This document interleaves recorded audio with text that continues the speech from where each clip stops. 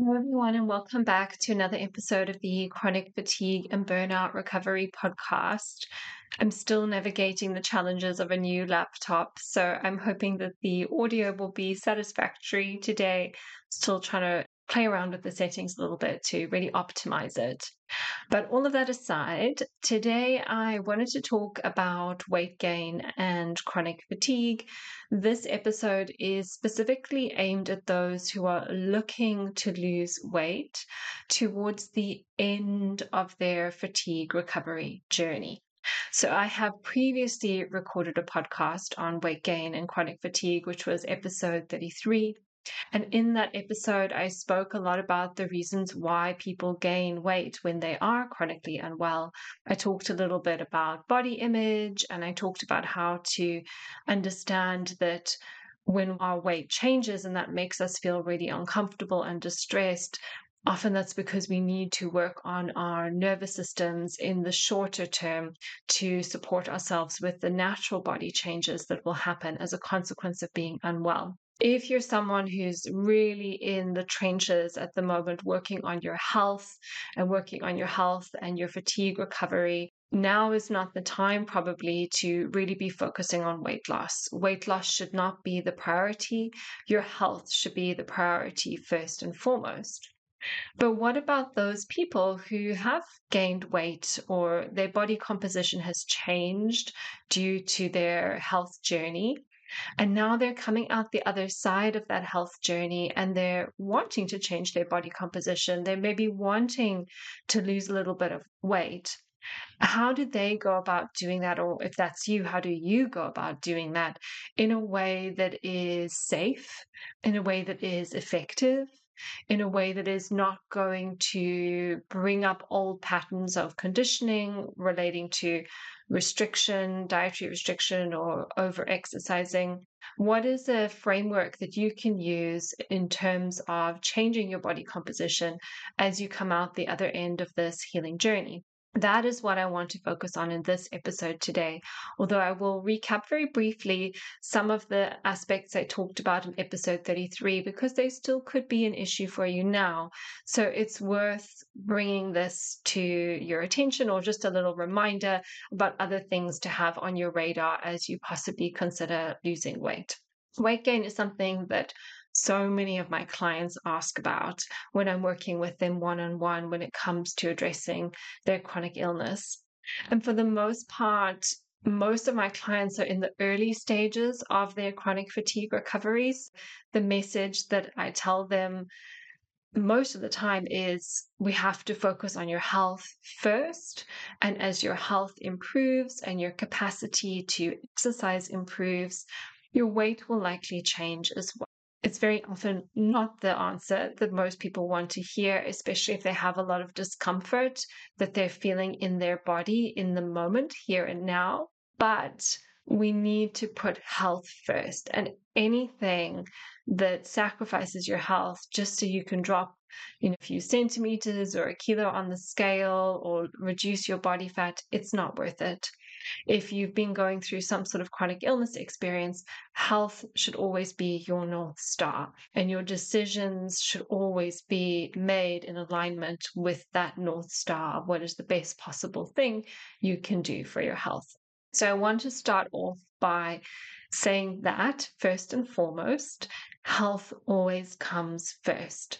And especially if over exercising and under eating was one of probably many different factors which has influenced your health in the first place, we really want to make sure as we come out of this illness experience or this healing experience that we're not just repeating the same patterns that we had in the first place and the same patterns that possibly contributed to poor health in the first place.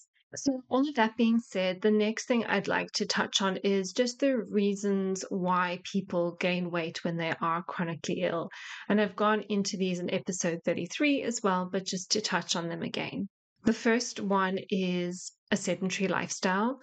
It's a very overly simplistic view of weight management and weight maintenance. But if we're eating more and we're not expending energy through physical activities, then people put on weight. Healthy people put on weight when they eat too much and they don't exercise enough. So just the sedentary lifestyle that comes hand in hand with being chronically unwell can be a contributing factor to weight gain. Obviously, we can mitigate that weight gain by making sure we're not overeating or comfort eating, but that can be challenging as well at times, especially when so much has been taken away from us and now we have to restrict food as well. But as you become more well and you're able to move more, you can eventually meet your caloric intake with caloric expenditure, and that can facilitate weight loss in the longer term. Another reason why people gain weight with chronic illness is loss of muscle mass. So, because we're sedentary and because we're not able to stimulate our muscles through movement, we can lose muscle tissue. And as a consequence, metabolic rate slows down. So, in my own journey, I had a lot of digestive issues, I had a lot of malabsorption issues. So, I wasn't moving, wasn't absorbing my food, I wasn't stimulating my muscle mass, and it was ultimately just a recipe for loss of muscle tissue. So that contributed to a reduction in my metabolic rate. And then, even though I kept my intake the same, I still gained fat and my body composition changed because I just wasn't able to build muscle at the time. My body was not in a healthy enough place to build the muscle mass that I had lost and I was losing. Another reason why people might gain weight when they are chronically unwell is due to metabolic dysfunction. And this basically means suboptimal functioning of the metabolism. And it may show up clinically as things like blood sugar imbalances, insulin resistance, or even type 2 diabetes or cardiovascular disease. But the consequence is essentially poor use and metabolism of fuels and an increase in fat storage. So we may store fat in fat cells, we may store fat in the liver, we may store sugar in the liver. And if we fill up our sugar stores, then we convert sugar into fat, which then also gets stores. Metabolic dysfunction at its core is commonly a consequence of overconsumption. So, usually, this is overconsumption in general or carbohydrates specifically, but it can be fats as well. And therefore, one of the ways we can avoid weight gain due to metabolic dysfunction is to consume a balanced intake of calories, which means that we're not consuming too many calories for our energy expenditure. And we're also not exceeding carbohydrate intake for our unique tolerance. And that's defined by our blood sugar monitoring. So if you're eating a certain amount of carbohydrate in your diet, even if it's not that much or it's good quality carbohydrate, but you're getting a lot of blood sugar highs, potentially blood sugar crashes, that shows that there is metabolic dysfunction. So we want to optimize blood sugar balance and make sure we're not over consuming foods as a whole. But metabolic dysfunction goes over and above just calorie consumption or carbohydrate consumption. There can be issues in the gut, or there can be dysfunction in the liver, which can also contribute to metabolic dysfunction. And so, even with some of my clients who are like eating pretty well and healthy, they can still have some metabolic dysfunction due to gut imbalances that they have or due to issues with the liver. And this is where we kind of need to get into the nitty gritty and address all of these things. So, if there's toxic overload, if the body is overloaded with toxins, whether those are toxic chemicals or maybe there's mold issues, then we need to think about how do we support the liver, because that can be another reason for weight gain and chronic illness. And we also need to consider what's happening in the gut. Are there infections? Is there an overgrowth of bacteria, which are also producing toxins? And what does the gut need to function optimally? Because that can then impact the metabolic function. And then if the metabolic function is optimal, then we can have better fat burning and fuel usage. So there's a few more things, for example, nutrient deficiencies, because nutrients are the biochemical steps in all the different metabolic pathways. If we're lacking in specific nutrients, then these pathways are not going to work as well. That influences metabolism and can lead to weight gain. There can be hormonal issues, a big one obviously being low thyroid hormone, which is a common cause of weight gain. And I would assume that, anybody who is struggling with fatigue would already have had their thyroid tested. But if not, it's definitely something worth testing just to rule it in or out as an issue. Because if you are somebody who is experiencing fatigue, you do want to make sure that those thyroid markers are optimal. Then we've got a couple more. So medications. Some people have to take medications. For whatever reason, medications in some cases just help people cope with their day to day. In an ideal scenario, it would be great if, everybody was off medications and we didn't need to use them. But sometimes we do need to use medications, and sometimes these medications have side effects in certain people for different reasons, which lead to weight gain. And so, if I've got a client that's on a medication and they believe that that medication is causing weight gain, then I always refer them back to their doctor because I cannot advise on medications. That's beyond my scope of practice. But I would always say, if you would like to stop your medication, you should have that conversation with your doctor, or maybe your doctor can recommend some alternatives that would not have the same effects on your weight. And longer term, as health improves, you may be able to wean off your medication or reduce the dosage of your medication under your doctor's supervision. So again, the goal is to get healthy enough that you don't need the medication anymore. And then finally, comfort eating. So when you're not well, sometimes food can be a comfort. And yes, we may want to have better nervous system regulation, and we may want to be able to support ourselves in other ways and comfort ourselves in other ways. But we all need a treat from time to time. We all need to eat foods which are pleasurable and enjoyable. And it can be really hard to follow a restrictive diet when you have been chronically unwell, especially when the preparation of food is a challenge in itself. I am somebody who is incredibly disciplined when it comes to food. For the most part, I have treats and I enjoy nice foods from time to time. But if you are somebody who really struggles with emotional eating or binge eating, and something that's actually preventing you from getting better, it's something that's stopping you from your journey as a whole, then I feel that that is a separate issue that needs to be addressed head on with somebody who specializes in this area. Ideally, some sort of somatic therapist who works with emotional eating or binge eating disorders, somebody who could really help you with this. That being said, we should all be allowed to have certain foods from time to time. Obviously, if it's a case of somebody having an autoimmune condition or there's a brain injury and there are foods that really significantly impact your body, those foods should be avoided. But there's always ways to have treats amongst all the other options that we have, even if it's not the same as what everybody else is having.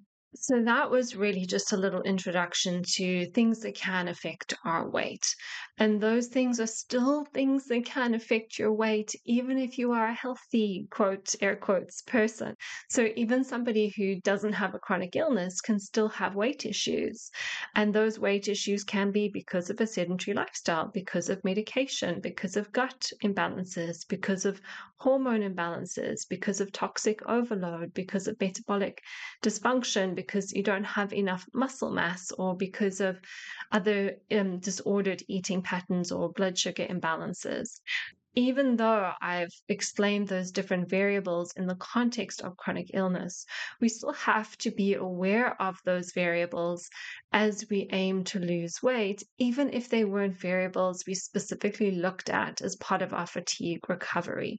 If you are somebody who's following some sort of weight loss protocol, maybe like the one I'm going to discuss in a moment, and you're still not seeing progress, then it might actually be worth considering some of these other things and circling back round to health and thinking about how you can support your health, even though maybe the goals have shifted and the primary goal is weight loss. So where I'd like to go next is just to talk about my own weight journey with recovering from chronic fatigue syndrome and mold illness. So before I had chronic fatigue syndrome, I managed my weight probably like most women do with exercise and diet.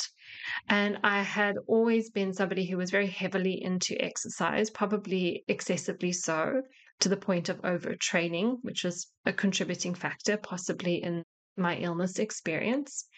But kind of closer towards the end of before I transitioned to being fully unwell, I guess you could say, I was resistance training 2 to 3 times a week. And, I was eating, I'm a big fan of calories and macro plans. I was kind of eating a sensible amount of calories and a sensible amount of macros. So I thought. And when I realized I needed to stop exercising, like probably most women would be, that I was concerned about how my body may change. But at the same time, I also transitioned to a low carb and then eventually a ketogenic diet to support my health, not to support weight loss.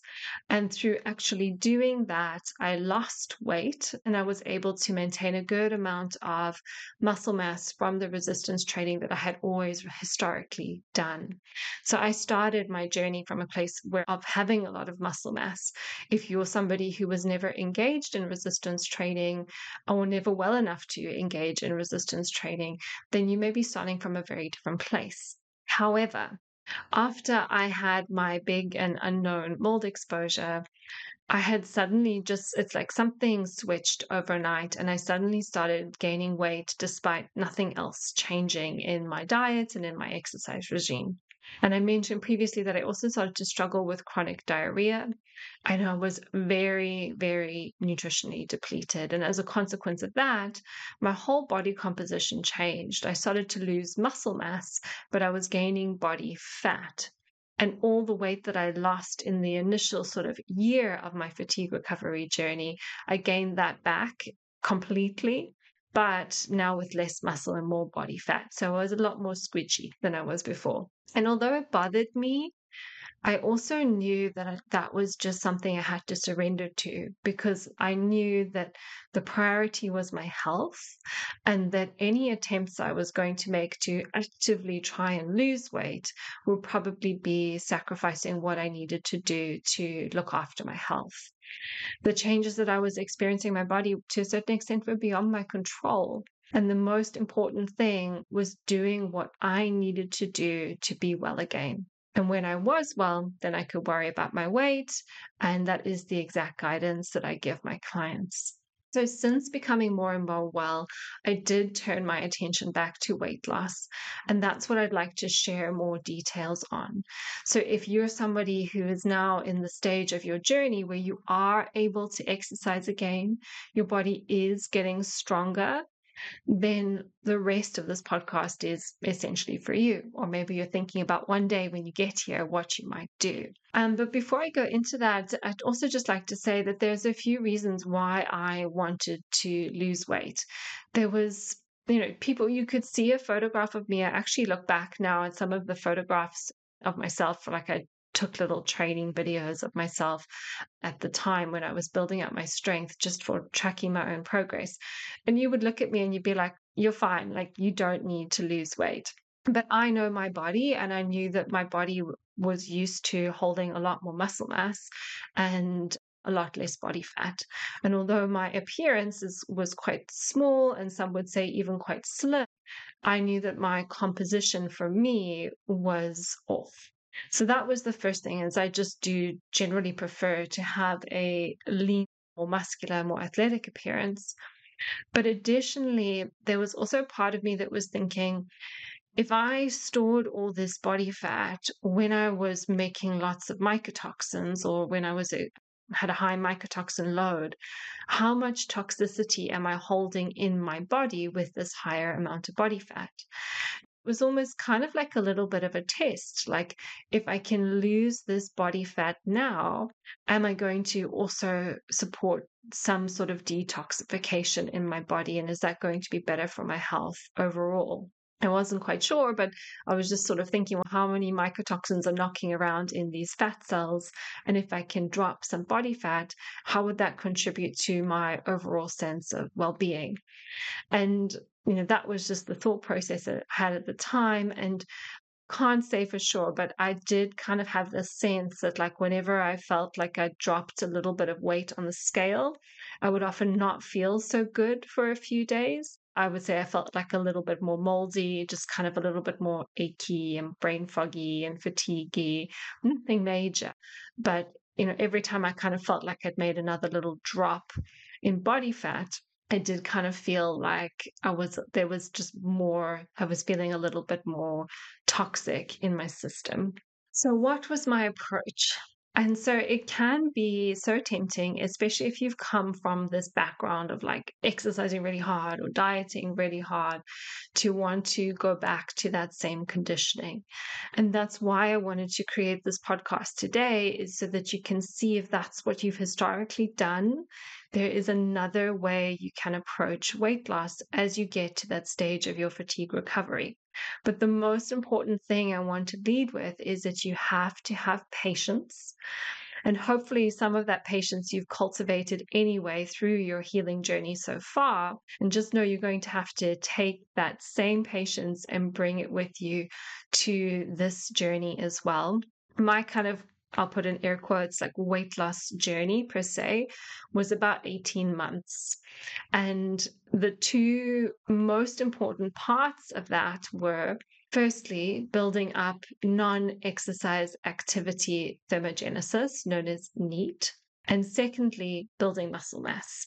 So NEAT, or your non-exercise activity thermogenesis, is made up of all your non-exercise activities each day, as the name suggests. So this could be your daily step count, but it also could be other activities that you may be doing. So it could be chores that you do around the house. It could be gardening. Maybe you play with your children, or you play with your pets, or you walk your dog. So all of these different things, cooking, cleaning, all of those things, they all make up your non-exercise activity thermogenesis. And it's likely that when you were unwell, especially if you were very unwell, your NEAT was low to zero. And part of fatigue recovery is actually building capacity first and foremost to do your NEAT. And if you haven't rebuilt your NEAT, this needs to be a priority before you consider anything else that's too demanding in your life, and before you consider actively chasing weight loss, because NEAT is going to be such a big part of your daily caloric expenditure, which you're going to want to lose weight. So for me, my NEAT in this journey has been aiming for about 8,000 steps a day. Sometimes I do more. At least once a week, I probably do a little bit less. I just give myself a break. But that 8,000 steps, it's just measured on a Garmin, which I wear all day. So it's also just counting like steps around the house when I'm washing the dishes or cleaning or doing all the other things that I do each day. But for the most part, it's 8,000 steps a day, but that 8,000 steps includes chores at home. So the first step is get to a point where you have a good NEAT. And I've set you a guideline for mine, but some people may need to be higher, some people may need to be lower. It's very much about working out what your body needs. So once you have your NEAT, then the next step is to build muscle mass. And muscle tissue is going to be your weight loss superpower. The more muscle mass you have, the faster your metabolism and the better you are at burning fat. So it can be tempting as you come out of this fatigue recovery or health recovery experience to go straight into dieting as soon as you feel even slightly strong enough to handle it. But actually, my guidance would be to avoid any dieting for as long as you can, and instead focusing on eating a maintenance level of calories, which means that you're eating about the same as you expend each day. And within that maintenance level of calories, you're consuming adequate protein, which is 1 gram per pound of ideal body weight, and then making sure your blood sugar is balanced, and then adding in resistance training at least twice a week. So this is what I did probably for the first year of my quote, air quotes, weight loss experience. Is I made sure that I had my needs sorted. When I was ready to, I introduced resistance training very slowly. And instead of trying to diet, I made sure that I just ate enough fuel. So I was feeding myself enough so that resistance training could allow for weight gain, muscle gain specifically. And in order for this to be at all effective, you'll need to be able to resistance train at an intensity that will stimulate muscle growth. And it may take time to build up to being able to actually do this. So I was heavily into resistance training before my fatigue experience. And even with the knowledge and the experience, it actually took about 6 to 9 months of resistance training to be able to tolerate the intensity of the exercise enough to gain muscle mass.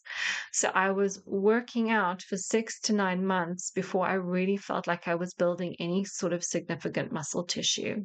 Obviously, all bodies are different. So don't necessarily think that a lack of experience puts you at a disadvantage. Sometimes when you don't have as much experience, the body can be much more easily stimulated, at least in the beginning stages. So for now, I think don't be discouraged by this, but this is where the patience comes in. Really be patient enough and understand that this is going to take some time. While I was building up my exercise tolerance, I focused on eating protein and eating enough calories to match my energy expenditure, if not more. So sometimes I was eating more energy than I was expending each day. And then over the course of about 6 months, I gained 7 pounds, so about half a stone. If you're working in kilograms, about 3.5 kilos. And I was the heaviest I had ever been. So just to break that down, I resistance trained for 6 to 9 months just to build up my exercise tolerance enough that I could then stimulate muscle gain. Once I got to a point where I could stimulate my body enough, I trained at that level for 6 months, eating the same, if not more, than I was expending each day, and I gained weight. And that was the point because I was aiming to gain muscle mass in this time. And then the dieting was the cherry on the top.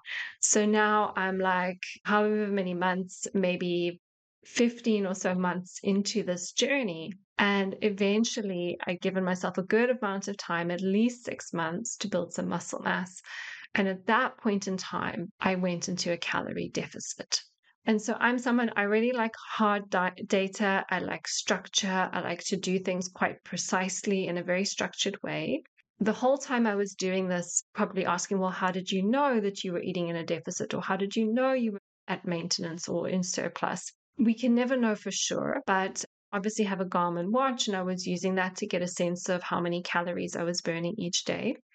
And then additionally, I was tracking my food in the MyFitnessPal app to get a sense of how much protein I was eating and how much I was eating each day. And so when I was at my maximum, I was eating probably between 2,300, 2,500 calories a day. And then when I went into a calorie deficit, I dropped that by about 10 to 15%. So I was eating, I think I started at about 1,850, 1,900 calories a day. So it wasn't an extreme calorie cut. And for the first 2 weeks, nothing happened, like absolutely nothing, no shift on the scale. There was even a little part of me that was like, is this even working? But I just trusted the process. So focusing on adequate protein, keeping carbohydrates at a level that supported blood sugar control, and then keeping the calories really consistent in a small deficit, 10 to 15%, and then being patient, trusting the process. And I did that for a whole month. So 1,850, 1,900 calories for 4 weeks. And I think in that time I lost a couple of pounds. And then I actually had a holiday in the middle. But fortunately, it was a very active holiday. So although we did eat a lot more than what I would have been eating had I been in a calorie deficit, I was also expending a lot more energy doing lots of like hiking and walking. And at the very least, that holiday, I was probably in maintenance for a week, but I actually still lost weight. So I probably was in a deficit that week. Despite eating more, I was moving more. And then at that point in time, after the holidays, I just dropped my calories down, I think another 100. So they were about 1,700, 1,750. Then continued like that for another 4 weeks. And at that point in time, I was done. I was just really happy with the results I had achieved. And due to various travel, the summer, social events, etc., I just started eating quite normally again. And even actually after eating normally again, I still did lose a little bit more weight after that point in time. So eventually, from where I started my fatigue recovery journey, I lost about a stone. I put on that stone again. Then I gained even more weight on top of that stone while I was rebuilding my muscle mass. And now, where my weight has come down to, I am somewhere in between my lightest weight in my fatigue recovery journey, which wasn't a healthy weight because it was when I had already started to lose muscle mass, and the weight I was before I started. So I'm at a really comfortable weight for myself now. Could I lose more if I really pushed myself? Yes. Do I need to lose more? No. But I'm just in a really good place where I'm happy with the amount of muscle mass I have. I know I can maintain it with the diet that I like to eat.